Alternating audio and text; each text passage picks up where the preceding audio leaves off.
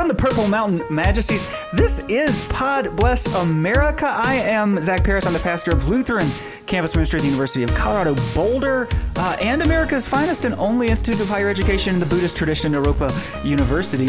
With me, as always, is Peter Severson, Director of Lutheran Advocacy Ministry, Colorado. Say hello, Peter. Hello, Peter. It's always a pleasure to greet you, Zach, from unincorporated Adams County, the best unincorporated county in the state of Colorado. I think, the counties exist, right?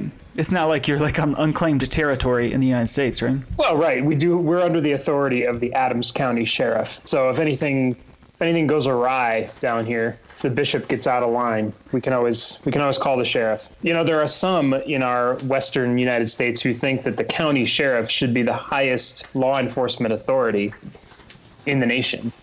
Every county is under a sheriff, and that's the only executive you need. What could go wrong?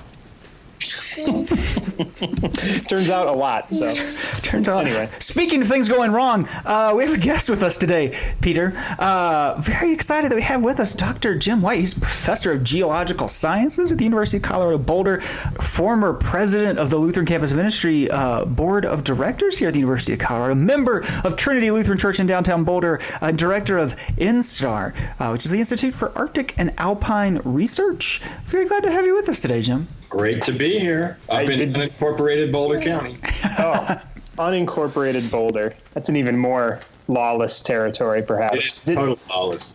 Did Zach get those in the right order? Is it Arctic and Alpine Research or Alpine and Arctic Research? It's Arctic and Alpine Research, Peter. Okay.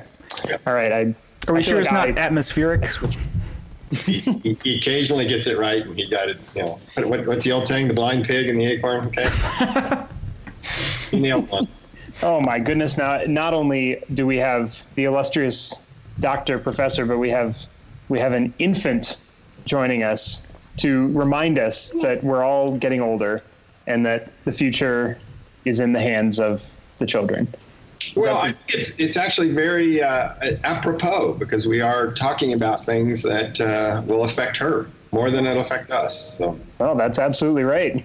Zach, I feel like we sort of buried the lead that last week we were talking with our colleague Cherie Green from Lutheran Disaster Response. We had a foretaste of this feast to come because we were talking about disasters and how many of them are precipitated more frequently due to the effects of climate change and increasing extreme weather behaviors that derive therefrom. I suppose this would be a perfect opener to ask our guest, what is the future? If you could just tell us the future, I would feel a lot more secure. Well, I'm not sure you would feel a lot more secure. Oh no. Okay. Well, I'll steel myself for it. But we're interested to know. Just kind of segging from last week to this week, we want you to share a little bit about what it is you do and the work, the research that you do, and also what you teach. But we're interested in this connection, I think, right off the bat between a changing climate and extreme weather and what we're in for. Yeah. Well, I many years ago chose two areas of study. One is the modern, what we call the modern carbon cycle. So if you put carbon dioxide in the atmosphere, what happens to it? Does it go into plants by photosynthesis? Does it dissolve in the ocean? Does it stay in the atmosphere? Carbon, like everything else on our planet, cycles around, moves around. So that was one of the things I was interested in. The other was how the climate system functions.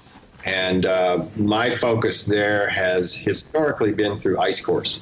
So I go to places like Antarctica and Greenland, and we collect ice cores, and we measure how the climate system has behaved in the past. We can do things like compare climate change with the amount of carbon dioxide in the atmosphere, so we can do things like scale that relationship. We can also just get a basic idea of how the climate system functions. One of the, I think, great blessings that we have on this planet is that the basic operation of the planet is controlled by some physical laws or principles that aren't violated. We don't have mornings in which we wake up plastered to the ceiling of our bedroom, annoyed at the fact that gravity's not working today.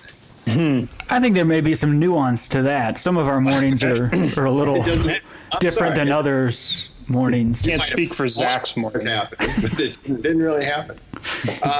And that's an important point, because there's a lot of, if you understand the physics and chemistry of how the planet works, how God made this world, then predictability is built into that.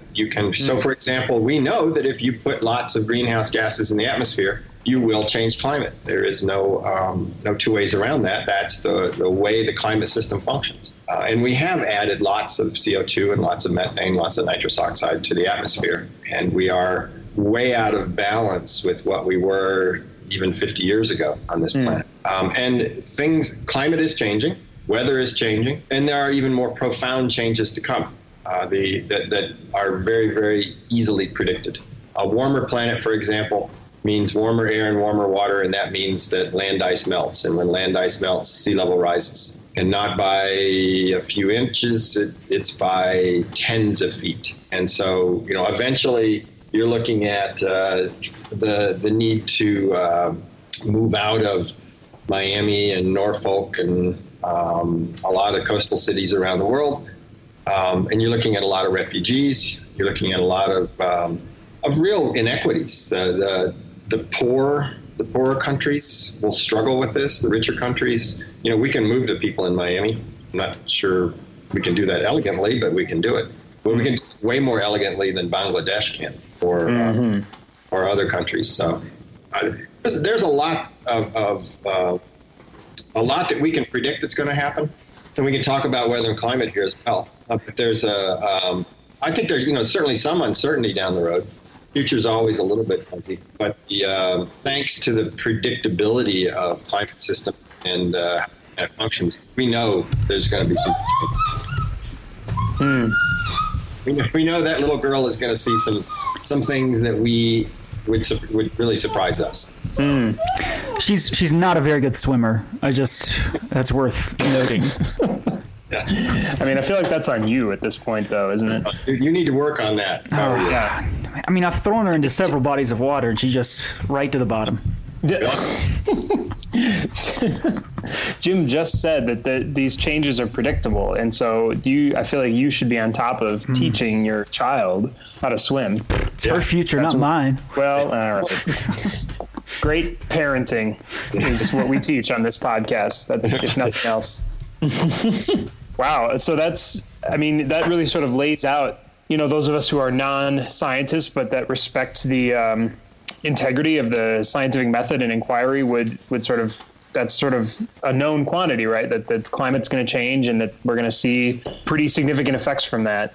And yet I am just amazed that the Chinese government is funding you to go to Greenland and Antarctica because, climate change is, of course, a hoax perpetrated by the Chinese and according to our 45th president. So I wonder, what response do you have to the charges that China made it up? Well, China didn't make it up. Well, there you have it. I mean, that's really all it needs to be said. Breaking news. If China was giving me money to go do ice core work, I'd like them to make sure that they check the address on those checks, because I'm not getting them. Yeah.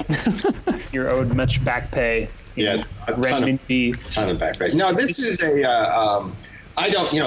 a lot of politics in climate change for reasons that I'm not, I honestly don't understand I'm primarily a scientist, which makes me ill-equipped to understand a lot of these political machinations. But as I said, one of the beauties of this world that we have stewardship over is that there's predictability, and our president and his friends can say what they want, but that's not going to stop climate from changing, and it's not going to stop sea level from rising, and it's not going to stop a bunch of refugees from being created. It's not going to stop the problems. At some point down the road, they're going to need to back up and go, oh, we were wrong about that. The difficulty, quite honestly, Peter, is that again, our planet has some rules that are rather inconvenient. Most of the planet is covered with water. 75% of it's water. Water has something called heat capacity, so it takes water a long time to warm up and a long time to cool off. In simple terms, we've turned the thermostat up already by having 400 parts per million CO2 in the atmosphere. We don't have a really warm planet yet because the ocean hasn't warmed up. The ocean will warm up, And once it warms up, then it doesn't cool off very rapidly either. In other words, our planet operates on timescales of 50 years to 100 years that our political systems don't operate on. Mm-hmm. That fundamental mismatch is a real problem, and one that we have to address. Quite frankly, I think that looking at this through the lens of what's right and what's wrong and what's morally defensible and what's morally indefensible, I think that's the right lens to do it. Because we have to be able to step out of a comfort zone we have with 2-year, 4-year kind of politics and start thinking in terms of Zelda timescales. And that's not easy for us to do. We don't do it very well. I feel like that would involve acknowledging that we're not the center of the universe, that our specific human moment right in this exact year is not the end all and be all of what is and was and is to come. And yet that's so hard to break out of. I mean, we're, like you say, we're locked into these political cycles that, to say nothing, we could say a lot about the current administration in the U.S., where we're just lurching from one thing to the next without being able to sort of even grasp one problem. To say nothing, though, of thinking, as you said, in a generational time scale. That seems like the kind of thing that would require, extraordinary cooperation among world governments and foresight to understand that, future generations that exist and that are yet to come have rights that we are already violating by not stewarding creation as well as we could by shifting our carbon output patterns, like that kind of thing. You describe yourself as a scientist, which makes sense to me first and foremost, but is there a dimension at all in the work that you do of considering that kind of like rights or human rights language, and does that get rolled into the way that you teach potentially, or things that you share in the classroom? Where does that intersection occur? That intersection occurs very strongly in the kind of work that I do, because human beings are the major agent of change in the world today. If you want to understand the situation we're in, if you want to have any kind of predictability for the future, you've got to understand something about what drives human behavior. And that's the biggest wild card in all of the models that we have for future climate, is what are human beings going to do? And so things like environmental policy, environmental economics, and very, very importantly, environmental ethics, and the importance of religion in the discussion of how we steward the planet. These are all parts of what we do. And when I teach a course on energy and environment. I also teach Introduction to Environmental Studies, and those are all topics that we cover. You have to cover them. You can't just say, all right, I'm going to talk about the planet and I'm not going to talk about human beings because I don't want to get messy. You've got to get messy. Human beings are messy. There's Zach's daughter is a good example here real soon. So yeah, no, my daughter concurs with that. That's we can issue a study. We can write a paper. It's true. Human beings are messy. Peter, a thing that you said that struck me is you said that that part of responding to and engaging constructively in climate change is acknowledging that we're not the center of the universe, center of the world. And what connected for me was our students spent some time with Ben Stewart, who's the liturgy professor at the Lutheran School of Theology in Chicago last spring break. And one of the presentations that he led in regards to our relationship as humans with the fullness of creation is that a distinctive mark of Christianity is that we lack an axis mundi, that Christians don't have a center of the universe. There's not a Mecca. We don't have a Temple Mount in the same way that Judaism does, which we got to experience recently in Israel and Palestine, that the Christian holy sites are not that impressive, especially compared to the Jewish and Muslim holy sites, because the sites themselves don't have that significance for us. They're not the center of the universe. So when you go to the Holy Sepulchre, where according to legend, the cross was, it's holy, but it's what that site proclaims as a Lutheran is that it proclaims that the center of the universe is wherever that cross is found. So not just that place, but in every time and place. And I think the twist that I would put on that, right, is that in a sense we are the center of the universe, but that my call as a Christian is to recognize that the other is the center of my universe. And that's a very difficult countercultural thing to hear, right? But might move us to engage faithfully on behalf of others if we see them as the center of the universe. I don't think talking about Florida helps us in this regard, because no one likes Florida. I mean, like, that's not if we're looking to there's a few Floridians.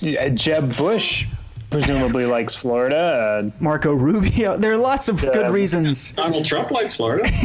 Yeah, my grandfather loved Florida. Yes, a lot of old retirees. Let's not poo-poo Florida. No, but if I can find a way to die to myself and find something redeemable in Florida, I might care a little more. Or find Floridians redeemable. A beautiful challenge to you. That's a really fascinating formulation, though, Zach. I've not heard it put that way. The lack of an axis mundi concept in Christianity. I mean, it sounds a lot like actually something that I had thought of as the professor was talking was proclamation in the Pope's encyclical. I believe it's called Laudato Si, which was released a couple years ago. His encyclical on the environment and addressing development and environmental degradation and that kind of thing. And a lot of what that did, if I'm remembering correctly, I mean, at the time it sort of circulated around in our advocacy community.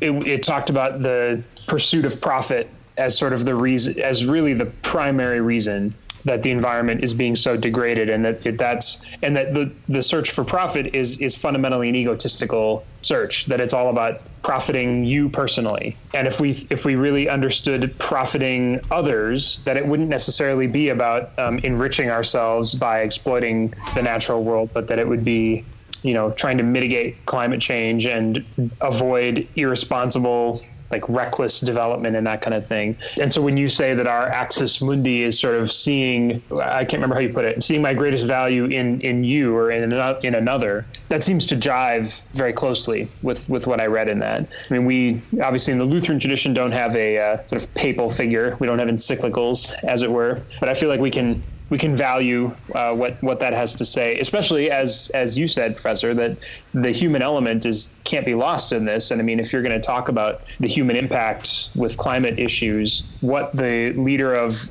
a world religion with 1 billion followers says about the environment, in theory, should have some bearing on how people behave. Well, Frankie and I, we really talked through this together, so I'm glad that it shows. The one area where Frank and I disagree is a thing that I learned in I prepare for the podcast. That's why I knew Arctic and then Alpine. Is that that it is the Holy See, the Vatican City, along with Nicaragua and Syria, did not sign on to the Paris Climate Agreement. Evidently, there's some like paperworky sorts of things, and that they're just an observer and stuff. But worth noting, get your stuff together, Frankie. But that's what prompted this podcast and getting this episode together was President Trump's announcement that he intended to pull us out of the Paris Agreement. But that won't, I guess, be effective until November 4th, 2020.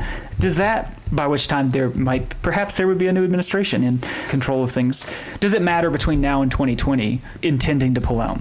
There's a lot of theater here, and the actual action is less obvious than the theater. I think it is very true that if the United States says we're going to pull out, that sends a message to our cities and states and industries, etc. And an act of solidarity with Syria. Right, and an act and Nicaragua. Oh boy. It does send a message, and it does delay action at a time when we really can't afford to delay action. Once again, the planet works on a delayed reaction kind of system. You don't get instant gratification on our planet. You get a delayed reaction, and we're at 400 parts per million CO2. That's more CO2 than has been in the atmosphere since maybe 4 or 5 million years ago. And at that time, sea level was in the order of about 60 feet higher, and it was a much warmer planet. And what we know from studying the planet is that if we just left CO2 alone right now and just let the thing come to equilibrium, sea level would rise and climates would change and plants would go extinct. We would, as I like to say, be flunking stewardship 101. The longer we wait to deal with these problems, the bigger the problems are going to be. And keep in mind, they're not just big problems for us. They're big problems for ocean ecosystems. They're big problems for fish. They're big problems for, if you're a species that's going extinct, that's a big problem. And it's a big problem from a stewardship point of view, and not just, the species is going extinct. So there's the longer we wait, the longer we deny reality, the harder it is to deal with the problem. And so this is, while there's a lot of symbolism involved in the U.S. pulling out of Paris, it's more of a lack of action, I would say, than it is a strong push in a different direction. The reality is that we burn, our energy supply today is predominantly coal, oil, and natural gas. In the industrialized world, it's about 85%. While other forms of energy are growing, it's still very much a fossil fuel world. It's not as if we're going back. It's not as if we slip down to maybe 50%. We're going to go back. In order to solve this problem, we've got to move away from carbon-producing fuels into other fuels, and it's that lack of inaction that is really, what's making Zelda's future cloudier than it needs to be.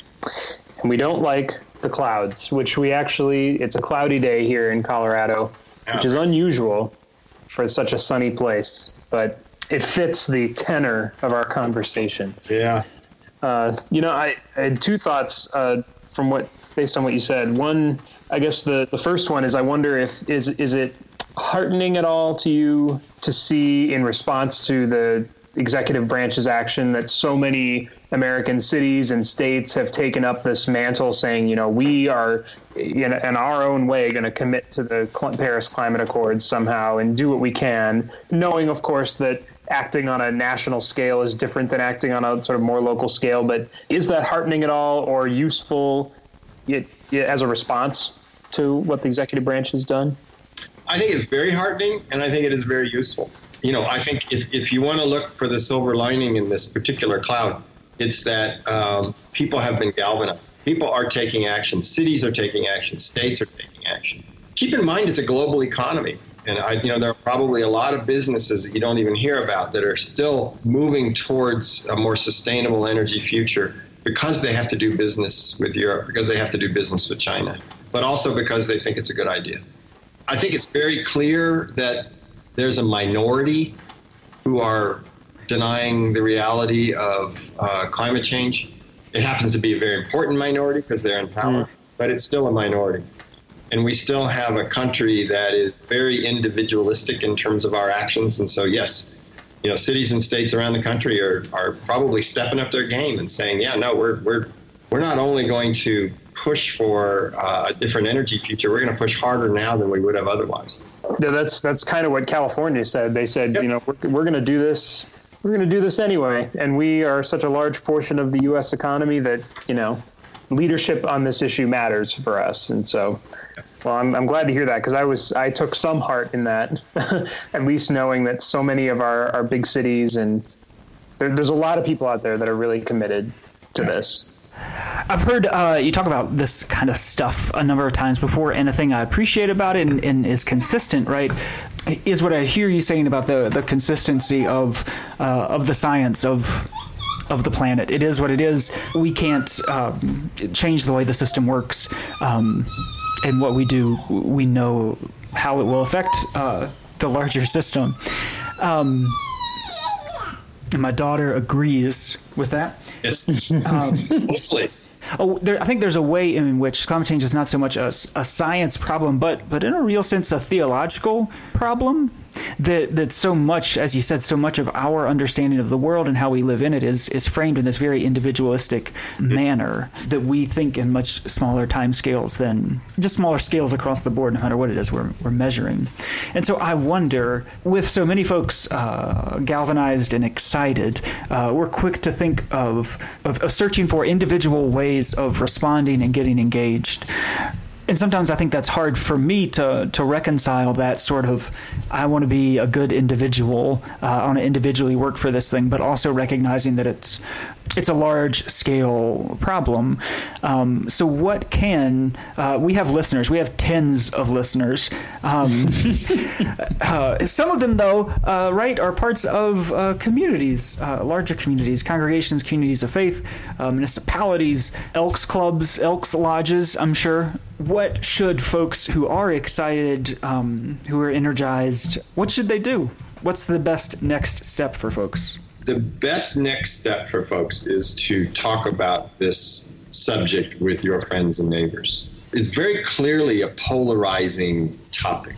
All sorts of studies have shown that your position on climate change and your political affiliations correlate very, very strongly.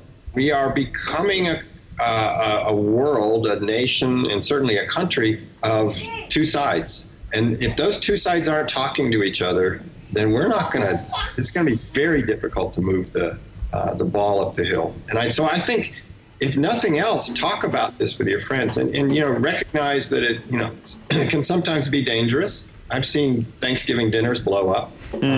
But at the same time, the beauty of the topic is that, it is at its core, as you were saying, really. Is that a geology joke? No. Okay, sorry.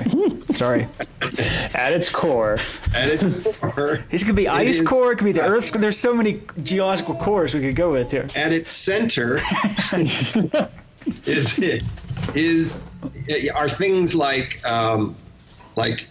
what's right and what's wrong, and what is our relationship with our God, and big issues that people you can look at this topic in ways that I think can bring people together.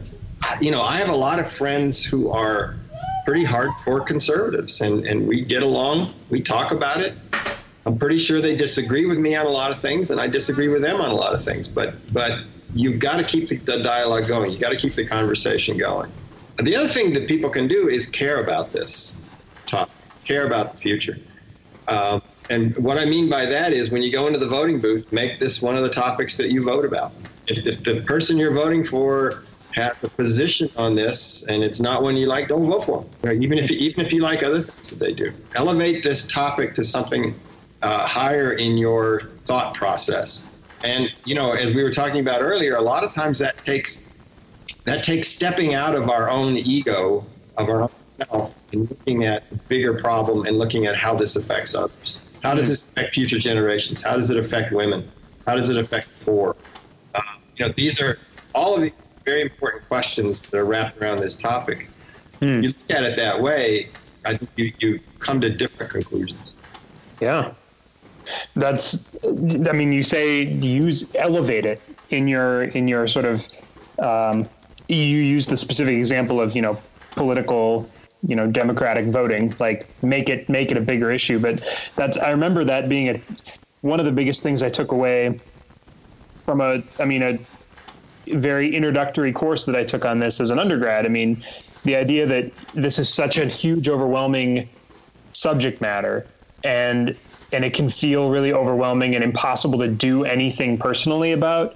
But if there is one thing you can do, it is make it a more important priority, just in the way that you consume things in the world, in the decisions you make about how you get from one place to another. Maybe you're going to bike to work once a week or something, which is something that I've committed to doing. Or maybe you're going to buy different products that have certain certifications for how they're made, or whatever it is, like just something that will steward creation better. I give credit to my professor in that course, is Michael Oppenheimer, who was a very knowledgeable guy, and this is a very introductory course that must have been, knowing now what I know about his background in climate. I know much. Yeah. Okay. I figured you would. This was a very low level course for people like myself that were not majoring in the hard sciences or the soft sciences, any of the sciences. So, credit to him. But I appreciate you echoing that. And yes, I consider politics and religion to be very art heavy areas. I have a big, you can't see it in the video here, but I have a big Caravaggio on my wall which really sort of illustrates the profound, wrenching, soul-crushing weight of a lot of things in religion and politics. So Caravaggio sounds delicious. It's almost lunchtime. I think with studies, one of the studies that Pew study that came out not just a month or so ago, my daughter agrees with it, found that folks are much more likely to change churches than political affiliation.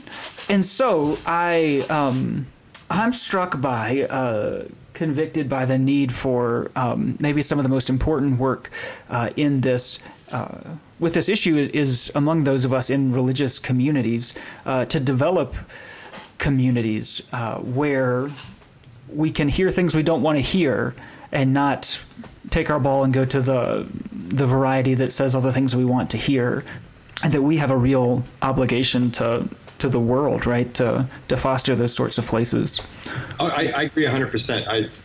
Certainly there are members of Trinity who have heard me speak and who disagree with things that I have to say about climate change. But that doesn't mean we still can't have conversations. That doesn't mean we still can't take communion together. That doesn't mean we still can't have those conversations. As a matter of fact, we can have those conversations a little more easily because we are part of a faith community, because we're part of a faith family.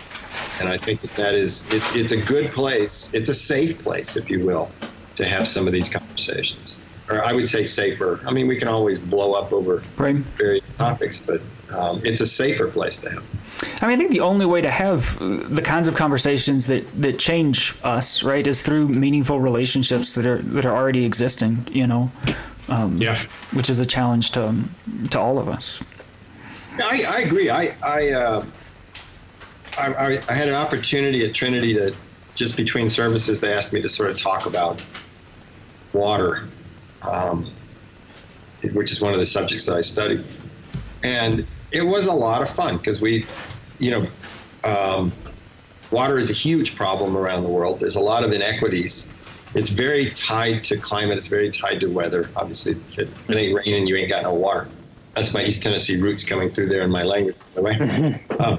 But it was an opportunity to talk to the members of the adult education community who wanted to hear about parts of how the planet functions and how they weren't working all that well for many of God's children. I mean, it's kind of a downer thing, but I think there's a lot of uplifting, strengthening. If you understand how the planet functions, you understand better what the solutions are. You understand better, that solutions lie in some very wonderful places in terms of, yes, I mean, if we really did embrace our children and love our children and care about our children, if we treated the least of these as we would ourselves, you move the needle towards more sustainable practices, and which is I find really enlightening. I find it more than enlightening. It's very much empowering. It sounds like what you're advocating for is a system that puts people above profit. To me, that seems like what we're sort of landing on, that it's not even the root of just this issue, but so many others. But if we cared about people, if we cared about the young children, such as the one that we are seeing right now on the screen, our listeners can't see, but they can hear.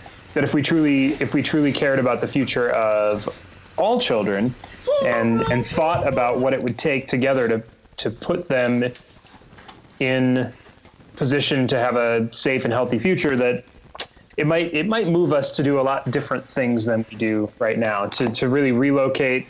I just keep coming back to that image, Zach, because I find it so evocative, just moving our center of focus always to the other and outside of ourselves.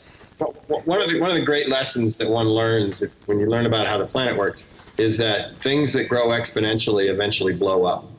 And that includes population, that includes economic growth, that includes, you can't just keep growing exponentially forever. At some point, you run out of something or the system blows up. And so growth, just thinking about growth is something that we need to have a conversation about. If growth is measured simply in terms of dollars, if it's simply a GDP kind of thing, then it's a very difficult challenge in the future. Mm. But if growth is measured in terms of our growth, our moral growth, our spiritual growth, our growth as a species, and we've got a long way to go. We're good, but we're not there. I think if you measure growth in those terms, then it's a very kind of approach, and one in which I think you do get closer to a truly sustainable future, and you get closer to being better stewards of God's creation.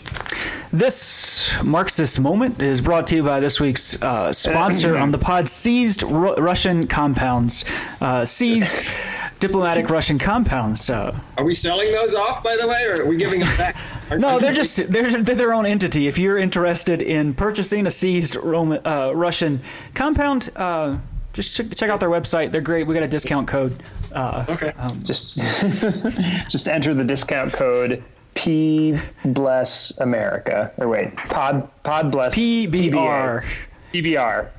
Pod bless. This is also brought to you by PBR for the good times.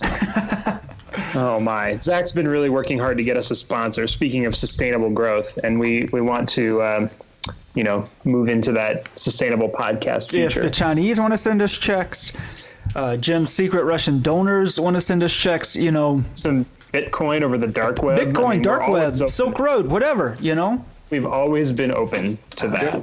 I'm glad to hear that. No, I appreciate your reclamation of the idea of growth as something that doesn't just happen to GDPs, but it happens to people, and that's where we should be really locating our value. I mean, that's as somebody who does advocacy for this church, that is a message that I find running through a lot of our social statements and the ways that we have proclaimed our values publicly, and that's a message that I think you have put better words to that maybe I can carry more clearly in our state level advocacy, because so much of it is predicated on working towards a future and systems that aren't purely about profit and economic growth, but that are about valuing individual people and their inherent dignity in other ways as well. I think also valuing the environment, and I think that's I'm looking out the window now, and it's not a bad place to live. It's a beautiful place. We have been given a remarkable gift, and we really ought to consider that and think about how well we are treating that, how well we are preserving that, and how well we are making sure that Zelda has the same kind of Colorado to play in that we have. 100%. It's a bit more complex than people versus profit, right? I mean, profit, we're saying in our heads, we do the shortcut to individual sort of like liquid assets, right? In the same way, there can be many different growths, right? We have to have a conversation about what is profit, who profits, what makes a thing profitable. No, I think that's true. I think that there are many ways to measure growth. And there are actually many metrics out there that are used. It's not just, how many dollars are in society. There are many other measures of societal growth, including happiness index and how many people have access to health care. Not at all a hot button issue around this country. Things like that are measures of happiness and measures of well-being of people. That's something we get into in ENVS 1000, the course I teach, and just it's a blatant advertising going on here. Yeah. ENVS 1000, another sponsor of the pod this week. I just have students sign up now. Yeah. Is that an 8 a.m.? Because I can't do that. That's a little early. Yeah, Zach doesn't do anything before 11:30 or so. I would like to point out that I don't do anything at 8 o'clock either. of any importance. NVS 1000. What else? What's next for you? What do you got going on? Are you on tour? Can people buy tickets to the show? What's the? Yeah, we're going out on the road. I go out on the road frequently. I probably give about 2 to 3 public talks per month. I'm always open to, if anyone out there says, hey, this guy made a modicum of sense. I'd like to hear more. Shoot me an email, james.white@colorado.edu. Also, if you're interested in having Jim come speak to you, you can also email us and we can say that was a joke about this guy. James.white@colorado.edu. Bingo. Or you can get a hold of anyone in the podcast, and they know how to get a hold of me. And including the little girl. We'll make the connects. Oh, that's fantastic. Well, are you out on any research expeditions in the near future? What's your next excursion for data? Personally, so right now I have 2 members of my lab are up in the top of the Greenland ice sheet. Wow. A place called East Grip, Greenland Ice Project. And they are up there drilling a new deep ice core. I could not go this summer because my daughter got married last week. So Congratulations. That was a requirement that I be here. That you be here and not in northern Greenland? Right. I mean, I can't imagine. I think destination wedding. Could we not think about that? I only say that because, the other guy on the conversation has a daughter and he needs to be reminded every now and then that he's got to show up. Destination wedding. We're going to I think it would be fantastic. Anyway, no, it was a great wedding, and but I do have a couple people up there right now. We have another ice core project that we're working on down in Antarctica, but we're not drilling right now because it's cold and dark 24 hours a day. I also work on, I think I might have mentioned, I work on something called the modern carbon cycle, where we measure how much CO2 is in the atmosphere and where it goes. I do that in conjunction with NOAA, the National Oceanic and Atmospheric Administration. And one of the reasons I raise that is the president's budget would very much like to make monitoring of greenhouse gases go away. This is something that I encourage all of those dozens of podcast listeners. This is your federal dollars do a lot to help us understand how the planet functions. And right now they're trying to cut that off. And I think that's a bad idea. And our Chinese listeners, if, let's make sure you're Chinese. Maybe think about buying out NOAA. It could become a part of the Chinese government. Well, we need someone to keep supporting and funding this work. So, but in the meantime, we will continue our advocacy to ensure that our shared federal dollars are spent on this very important research. Yeah. Thank you. So, well, it's much appreciated. I appreciate the reminder that the scientific endeavor always continues, and that there's always new data to be measured, new facts to be gleaned, and to be assembled in the narrative of inquiry and thought that we are also called to do in this world. It's part of our vocation in our discipleship. And so I'm grateful for your work and for what you do. So thank you for that. You're welcome. Thank you guys for having a very entertaining and enlightening podcast. Yeah, looks like it's going to be a 2-parter. So we got this part. We get a little sciencey here stuff. You guys can get ready. It looks like we're going to the second part. Let me read my notes here. It looks like we're going to have Scott Pruitt is going to be on the podcast to talk. Wait, sorry.